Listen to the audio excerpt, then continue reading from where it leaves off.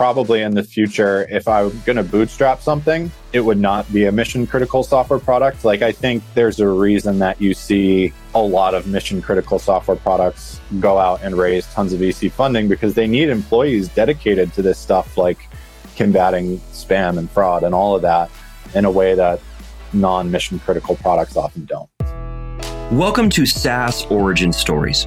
Tune in to hear authentic conversations with founders as they share stories from the earlier days of their SaaS startups. We'll cover painful challenges, early wins, and actionable takeaways. You'll hear firsthand the do's and don'ts of building and growing a SaaS, as well as inspirational stories to fuel you on your own SaaS journey. Here is your host, Phil Alves.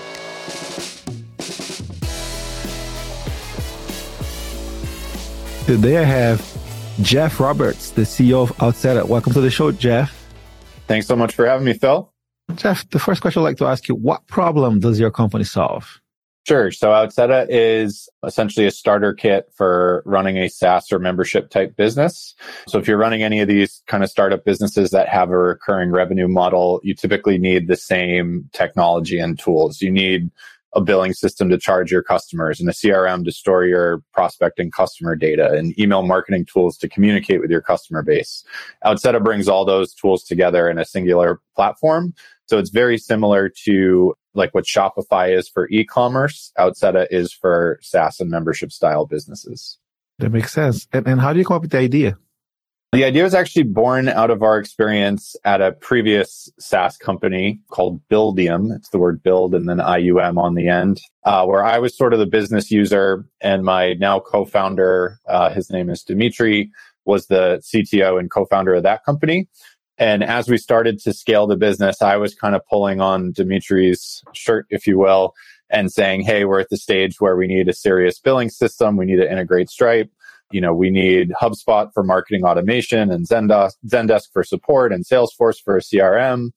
And at one point, Dimitri just kind of threw his hands up and he was like, I'm spending as much time integrating software as I am building our actual software.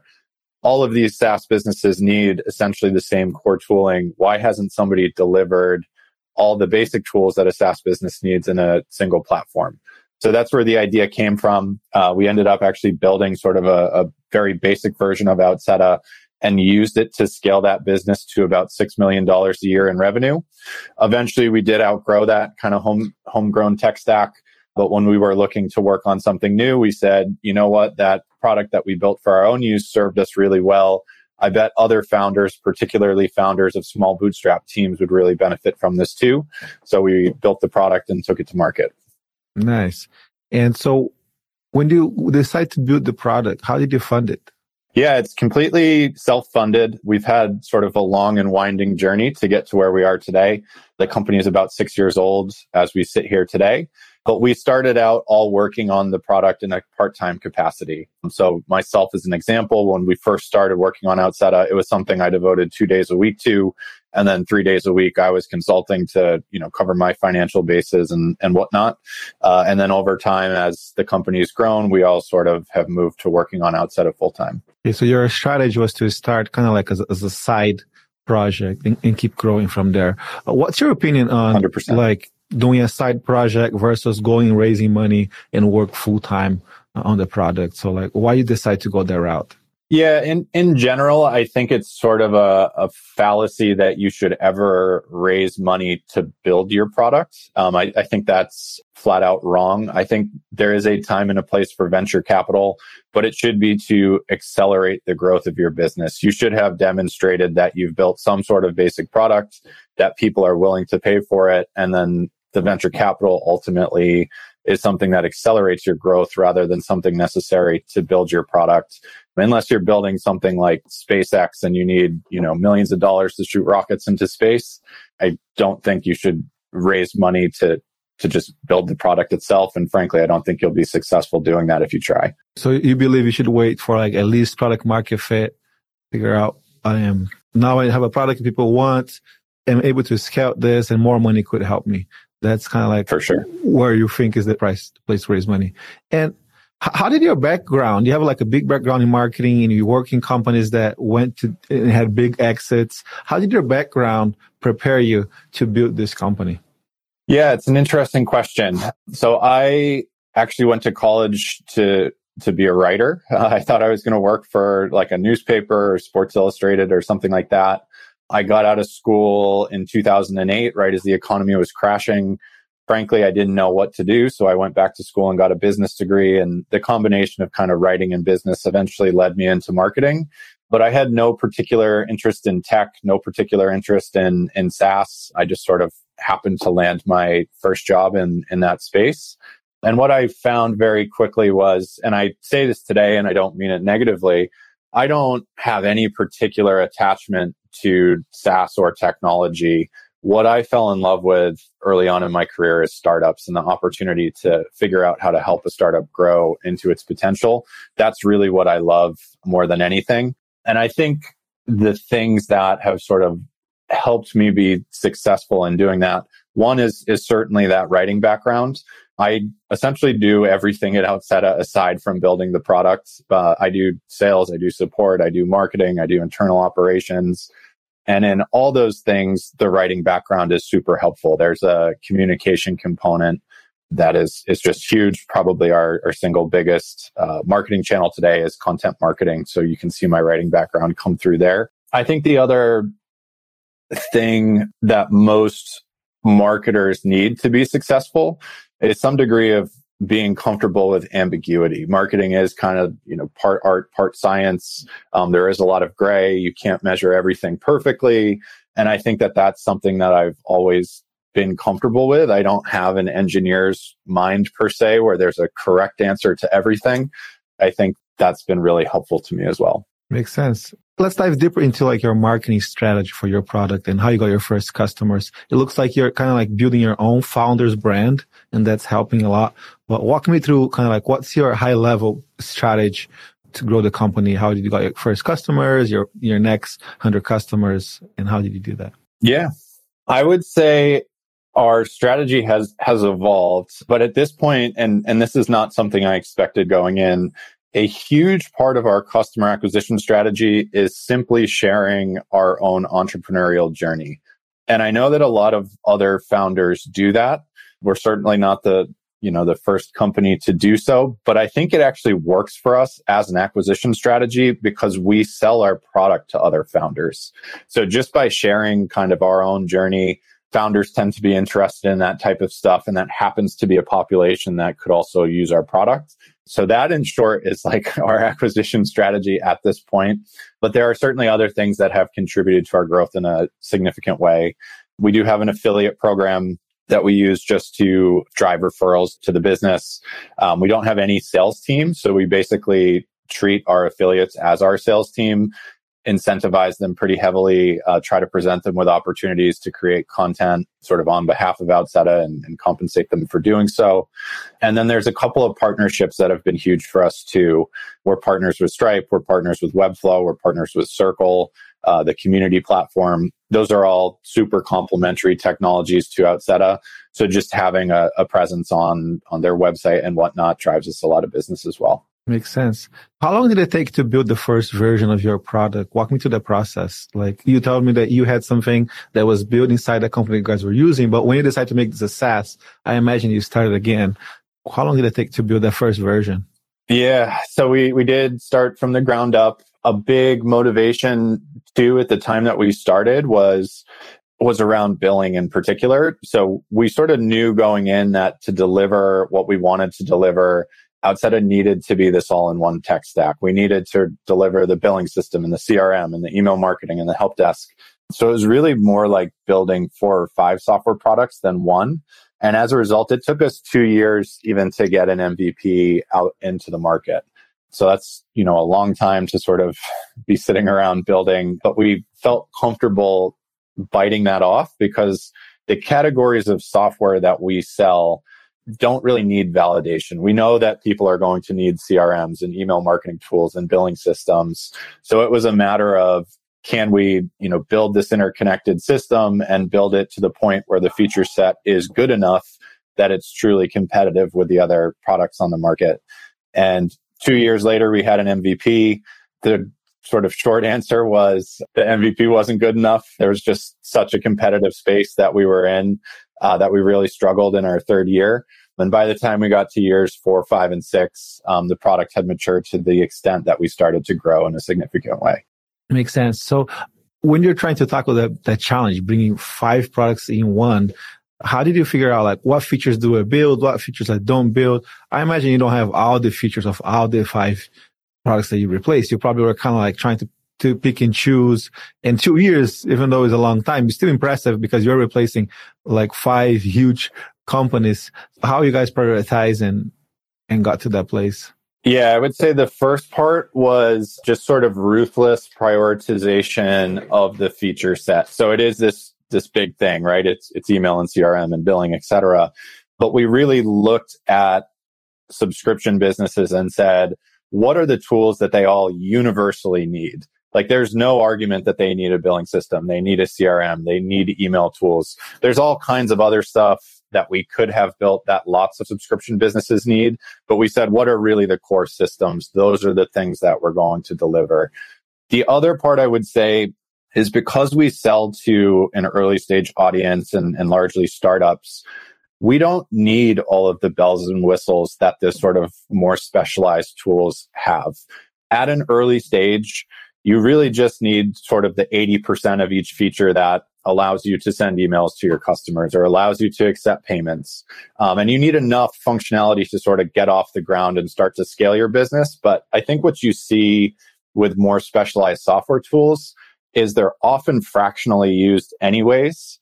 And the features that Outseta is missing tend to be things that more advanced, more enterprisey customers would use as they kind of go up market. So we don't need to build that stuff anyways. We've really sort of distilled each of the features that we offer to like the core feature that delivers the 80% of the value. And that's what we've focused on. That makes sense. Like you focus on your ICP and you're like, my ICP is not using this, this, and this. This is what they need. But still you went to market, and what were the learnings? And that's normal with any product. You realize they were missing things, you're missing features. What were the things that you realized that we were missing, and how did you correct that? Like, did the customers tell you? Walk me through the process of now you have a product, the product faces the market, and you're trying to get to the product market fit. You're making the adjustments, and that's normal with any product. But how was that process? Yeah, I would say a couple things stand out. The first one would be, I mentioned, like, took 2 years to build the MVP, and our third year, we really struggled. We basically looked up after 3 years and had almost nothing to show for all of our effort. And the hard truth was, at that point, we were trying to sell Outseta almost exclusively to an audience of technical founders, developers that were building their own SaaS products. And the reason for that was we had experienced those same problems ourselves in building SaaS products, and we were trying to niche down and focus on a very specific audience. That's kind of standard startup advice. But the hard truth was we were trying to change the predominant behavior of developers. So developers have the technical skill set to integrate all these tools and sort of build the perfect tech stack. And I would have a lot of conversations, sales conversations with developers where I would say, it's not the best use of your time to spend all of your time integrating these tools. Like, you haven't even built your own MVP yet. Why don't you focus your time on building your product rather than building all these tools and integrating all these tools that you need to sort of operationalize your business? And they would nod and they would say that makes completely logical sense. And then they would go build the perfect tech stack anyways. That's just what they're accustomed to. If you're an engineer, you sort of take pride in your craft, and a lot of people just were going to continue doing that, even if it didn't make the most logical sense. So I think we sort of learned the hard way 2 things. One is it's just hard to change the predominant behaviors of any audience. And 2, the product just wasn't good enough yet to really warrant the attention of developers. Developers are super knowledgeable about technology. They know what's out there. They're just demanding buyers in general. So in roughly year 4, we sort of got discovered by the no-code community. And what we realized very quickly was less technical founders were deriving that much more value out of Outseta because they didn't have the skill set to sort of assemble the perfect tech stack. So we really started growing in the no code community. And that was really the first sort of jumpstart to our growth. And then what we've seen since then, kind of ironically, is developers have come roaring back. I think they have looked at no code tools and said, hey, first of all, there's this whole new class of entrepreneurs that are less technical that we have to compete with that we didn't previously. But secondarily, these products have huge speed to market advantages that we should be taking advantage of so we can spend more time building products. And I think it's just a matter of once the product sort of matured to the point where they looked at it and saw it as truly competitive with the point solutions we compete against, they said, oh, okay, this does make sense. And our customer base is roughly split today, sort of between technical and less technical users.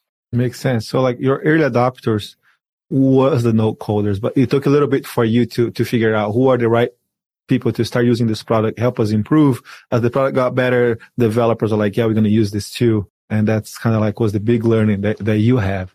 You had like, this is the people that are going to buy my product right now. That's pretty cool. 100%. The other thing I would say that's been really helpful is we are our target customer. Our entire business runs on our own product. And that's been the case since the earliest days. So as Outseta has grown, from $0 in revenue to where we are today, we've sort of implemented features as we've needed them in the course of our own business. So we've sort of seen like the natural progression of what a early stage company needs.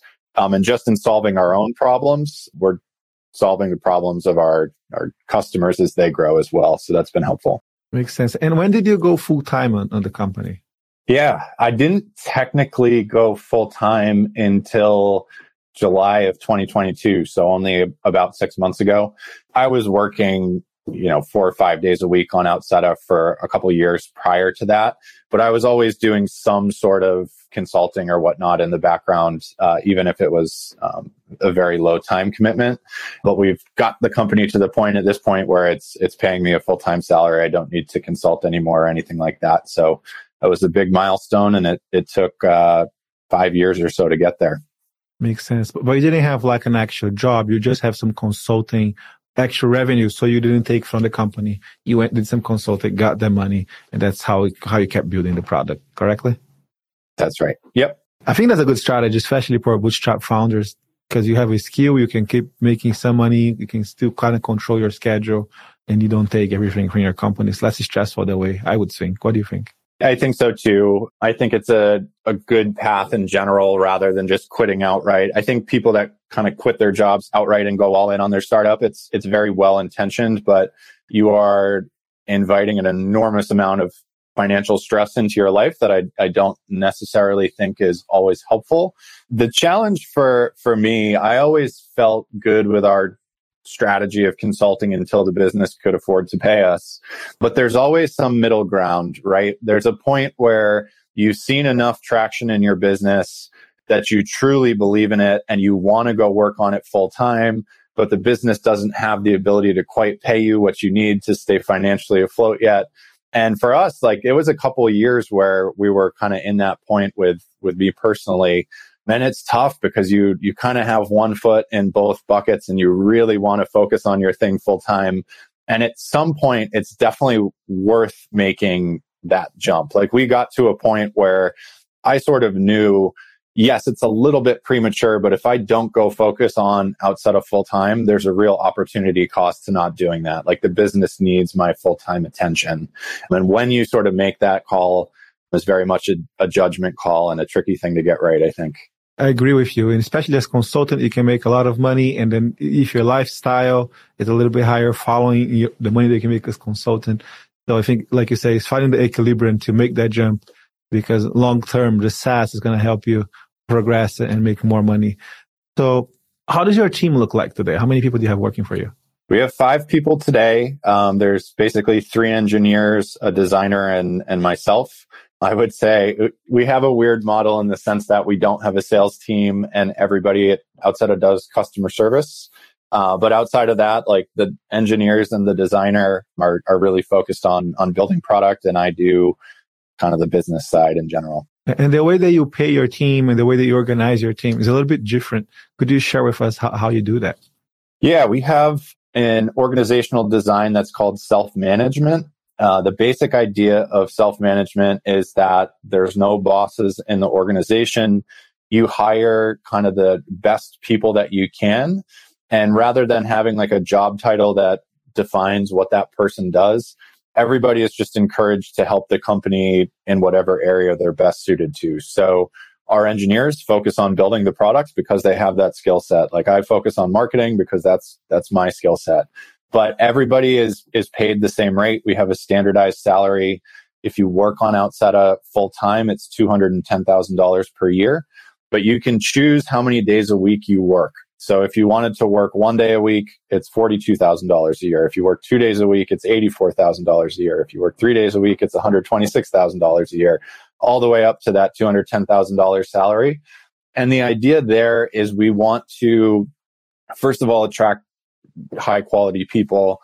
Secondarily, we recognize that the type of people that will thrive working at Outseta probably have their own entrepreneurial projects anyways. So we wanted to create a structure that allows people to come in and say, I want to work with you a day a week. I want to work with you 3 days a week. Not everybody needs to work with us in a full-time capacity. We're more interested in getting really quality people working on Outseta and excited about Outseta. And beyond that, we also give everybody the opportunity to earn equity in the company on the exact same terms as our founders. So you can elect to work however many days a week you want for paid compensation. You can also elect to work however many days per week you want to earn equity in the business. So we have some people that come to us and say, we really believe in Outseta. At this point, I'm, have enough money on a personal level that I just want to earn equity in Outseta as fast as possible. And they can devote the majority of their time to working for equity rather than cash compensation. So what's interesting about that and sort of what we're trying to do is you see in these tech companies, even tech companies that have huge exits and whatnot, it's usually the founders and maybe some investors that make money and everybody else doesn't make much money, even if they made significant contributions. We're basically trying to solve for that. We're saying we're giving everybody the same opportunity to actually have ownership in this company that even the founders have. So if that's what's of interest to you, and if that's how you believe wealth is built, you've got an opportunity here that you wouldn't have anywhere else, save for founding your own company. Yeah, that's very different, but very interesting. Like in two ways, you're like helping them build wealth, right? One, you're saying, hey, if you want to have your own side gig, like I did mine, you can work here 2-3 days a week and you can build your own product. And you can even do both. You can also work here and get some sweat equity and get some equity of this firm. As this firm is successful, you're going to be successful too. So you can decide how you want to build your own wealth as you work here. That's very interesting. So how did you come up with the idea? Like, did you base on anything, or like, how did you guys got to that point? I think there's a couple things. So in the previous company that I mentioned, Buildium, we did bootstrap that company to $6 or $7 million a year in revenue. Then we went out and raised funding and did the traditional VC path. And we had a great experience with our investors, with the team. We had a good outcome. It wasn't like, none of this is a reaction to a negative experience whatsoever. But when we were ready to work on something new, we kind of looked back at the experience of building Buildium, and we said we had a lot more fun when we were a team of 20 than when we were a team of 200. And one of the things that we latched onto was we want to keep this business intentionally small. We don't want the overhead that comes with a big team. We don't want, the politics and whatnot that comes with running a larger organization. Let's see how far we can push this company with, say, 20 people. And that's an artificial threshold, and we're certainly not there yet.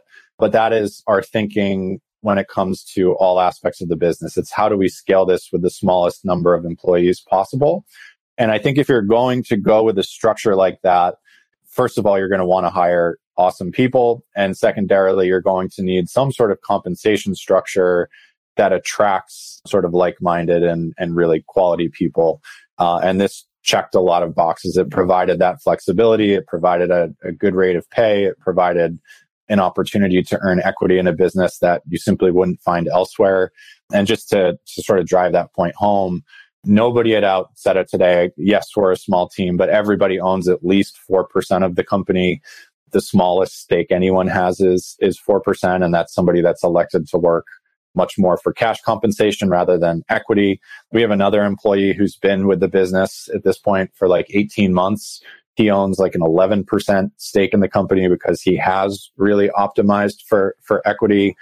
So that's ultimately what I think has been helpful and what's been attractive about that structure to a lot of people. Yeah, that's pretty interesting. Thanks for sharing. So one of my favorite questions I ask, like I like to ask everyone that comes to this show, is like, what was your oh shit moment from the early days of your business, or just the first oh shit moment that comes to mind? Yeah, I'll give you two. One is a very specific incident. One is a more broad sort of topic. So I think the more broad oh shit moment was being 3 years into building Outseta and looking up and having very little to show for it. We had, devoted 2 years to building this product.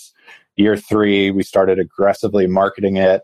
And at the end of 3 years, I forget the exact number, but we had something like 30 or 40 or 50 customers. It was relatively low. MRR was, I think, under maybe $2,000, $3,000 a month, but that's very, very little to show for 3 years of effort. And I think we all kind of looked up and looked at each other and said, do we need to do something differently here? Like, what have we learned? And ultimately, the learning was just that the product wasn't mature enough yet and that there was an audience that was going to value what we had built more than developers. But that was certainly an oh shit moment and caused a good deal of sort of soul searching amongst our team where we said, do we continue on with this? Is there a path forward? I'm very happy that we did, but that was the first one. So did you guys think, before going to the second one, did you guys think about just quitting at that time? Like 3 years and only $2,000 in monthly recurring revenue, was quitting on the table? Oh, quitting totally was on the table. Yeah, quitting was without question on the table. I think we recognized, the things that I said, but I think we also recognized that this was an idea, as I said previously, that doesn't really need validation. Like, people need these tools. And we said, you know what? We just need to take a dose of the hard truth that the product isn't good enough yet. And likewise, that maybe there are audiences that are going to value this more than developers. Well, like, niching down is generally a good thing in startups and something I still advocate for. We had sort of niched down on one target audience to a fault. And I think that, like, pulling our head out of the sand and looking for other audiences and being honest with ourselves about where the product was at were the right things to do. And I think that's a mistake I see all the time with startup founders. They sort of have this mindset of like, why isn't somebody buying my product?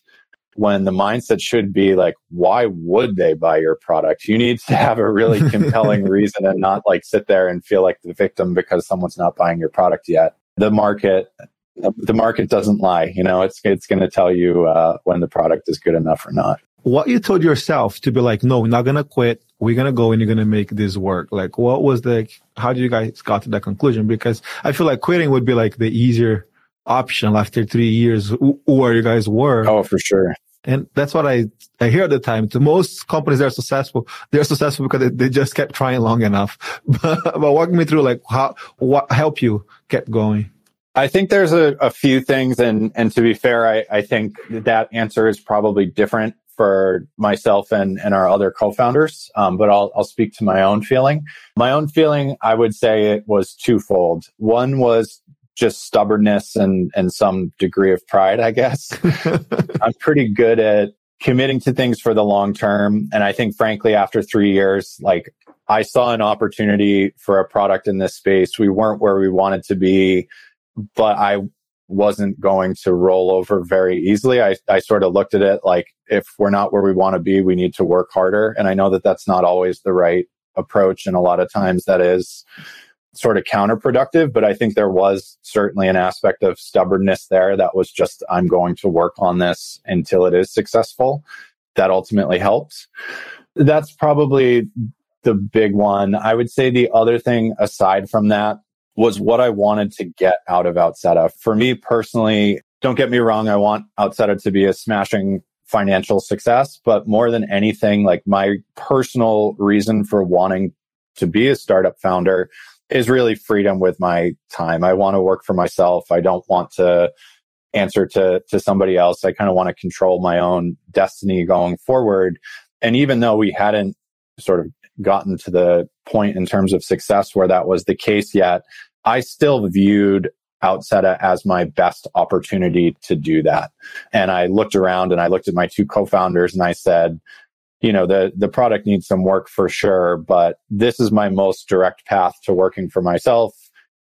Similarly, my two co-founders are obscenely talented engineers and people that I'm extremely excited to work with. I said, I'm not going to get a better team than this. We just need to double down with this team on this idea, be stubborn, and hopefully it'll work out. And it was certainly a grind, but it started to work out. So that's awesome. Thanks for sharing. And what's the second oh shit moment?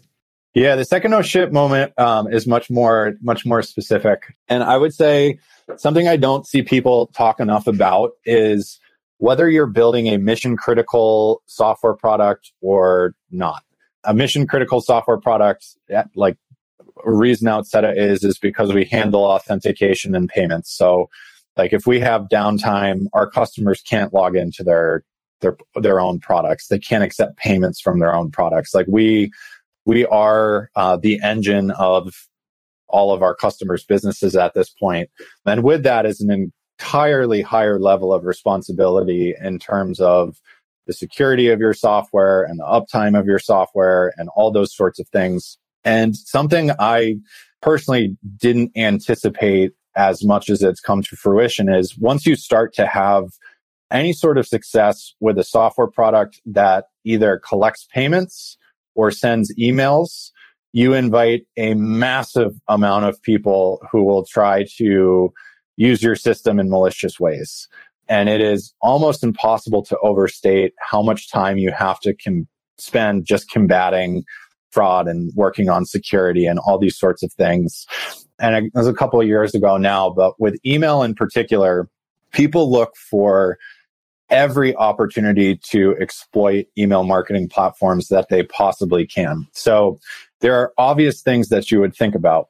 For example, if someone signs up for a free trial of your software and your software allows them to send emails, they could use that free trial period before they've paid you anything to send out a high volume of emails. That's a relatively easy thing to solve for. You can throttle, how many emails can be sent during a free trial period and that kind of thing to sort of protect against that.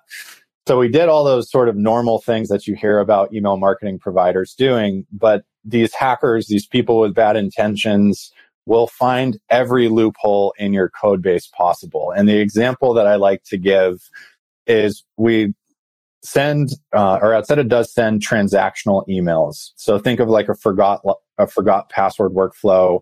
If somebody clicks on a forgot password link, an email goes out that prompts them to reset their password. So we got to the point where we had one email type hacker, fraudulent person, I don't even know what to call them, where they figured out a loophole where they wrote a script that literally went to our website, clicked on the forgot password link, and then just input emails into that lost password form. And it would trigger a transactional email, but then they could edit the transactional email template to have links to all sorts of sketchy sites or whatever it was they were promoting. So these are the sorts of things you just never think would happen. But next thing you know, someone's literally written a software program specifically to, trigger that forgot password email and then modified the template. And just the amount of time that you spend combating that type of stuff was sort of an oh shit moment for me too. Yeah, I can't imagine. And it's like, oh, look at that. People are seeing us. That's great. And now they're hacking us. Let's try to do something about it. And I also love what you say about, is your software mission critical or not? You have to realize that from day one. And if you are mission critical software, there's other things they have to be aware of. As if you are not a mission critical software, you can be a little bit more laid back in a certain thing. Because I work in a lot of software products, and for sure, and that I repeat that to people all the time. I'm like, this is not mission critical. If it breaks, not a big deal. What if they can see a report for 2 hours? But what if they can receive a payment for 2 hours? That's a big deal. Yeah. So it's important to, in your strategy should be different depending on what kind of product you are building. For sure. And I don't want to like trivialize non-mission critical software products. In most cases, I actually like a learning from this for me is probably in the future, if I'm going to bootstrap something, it would not be a mission critical software product. Like I think there's a reason that you see a lot of mission critical software products go out and raise tons of VC funding because they need employees dedicated to this stuff, like combating spam and fraud and all of that in a way that non-mission critical products often don't. Yeah, like I think any route has pros and cons. My own SaaS, I chose the non-mission critical software. So like I tell my developers, if we broke something, we broke something. It's okay. Sure. They don't need to look at those reports to keep running their company.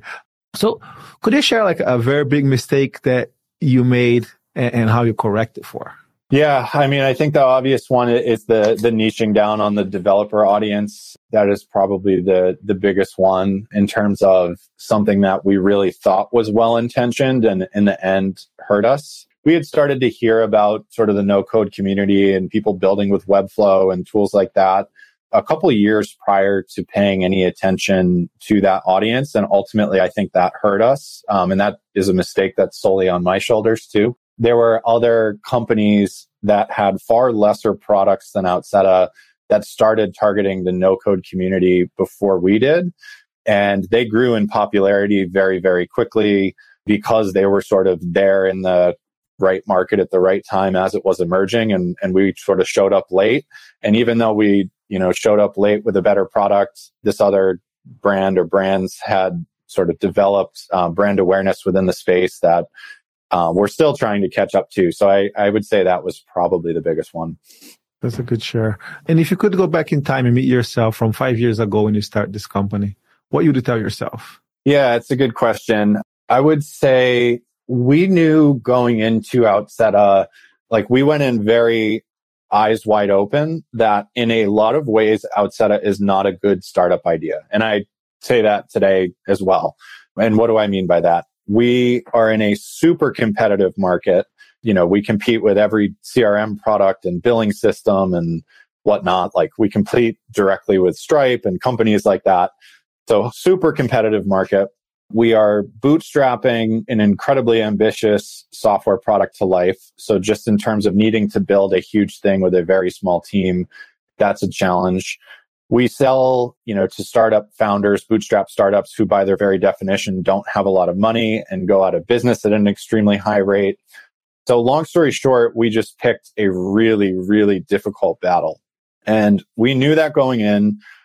Part of the reason for that, frankly, was our engineering team was like, we want something big and meaty to work on. We want to devote legitimately 15 years to building this product. What's going to hold our attention? And in retrospect, like, boy, oh boy, did we get what we bargained for. we got a difficult battle. There is a lot to be built. Everything, certainly our progress has been slower than we had initially hoped. So I think what I would tell myself is it's not like we didn't know these things going in, but I think you always want to stack the cards in your favor to the extent that you can. And I don't know that at least taking this bootstrapped approach, I would go back and pick something this difficult. Like it's benefited us now that we're sitting here today that we bootstrapped the company because we have retained control of it and all those sorts of things. But it was a very painful 4 or 5 years to get to this point. And I think if I was going to bootstrap something going forward, I would look for something much smaller where we could get traction a lot more quickly. That's probably not a mission critical software product. That's probably the conversation I would have with myself of 5 years ago. Would you listen to yourself? Would you 5 years ago?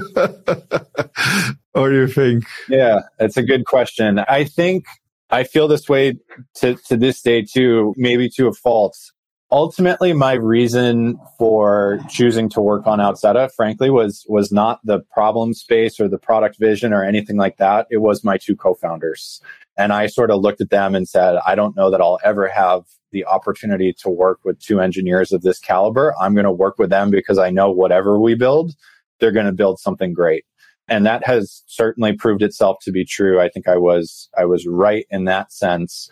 But I also think I was maybe a little short-sighted, and like the market and the product vision matter more than I necessarily thought they did, or more than I gave them credit for it at that point in time.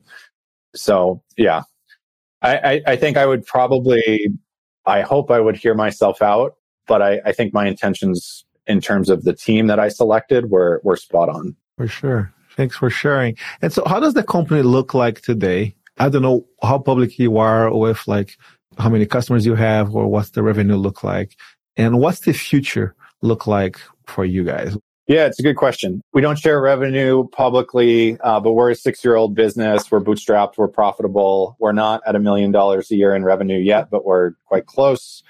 That's generally what we share on that front. What the company looks like in the future is a really interesting topic on 2 dimensions, I think.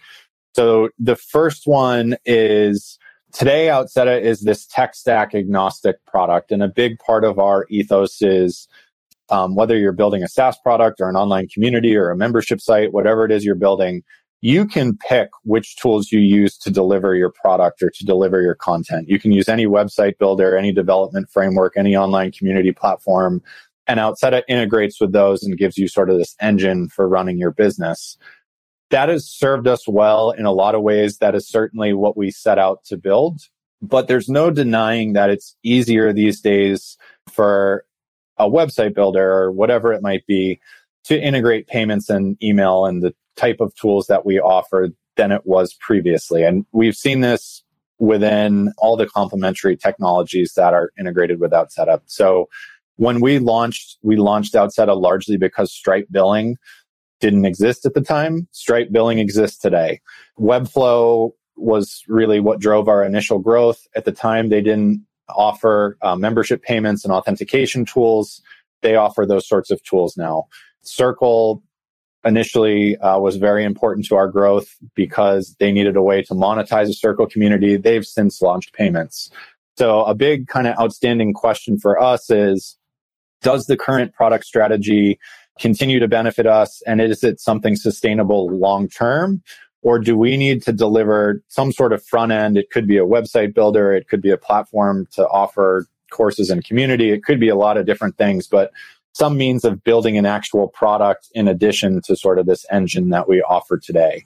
That is a big outstanding question. As we sit here, I don't know the answer to it, but it's something that we're discussing internally.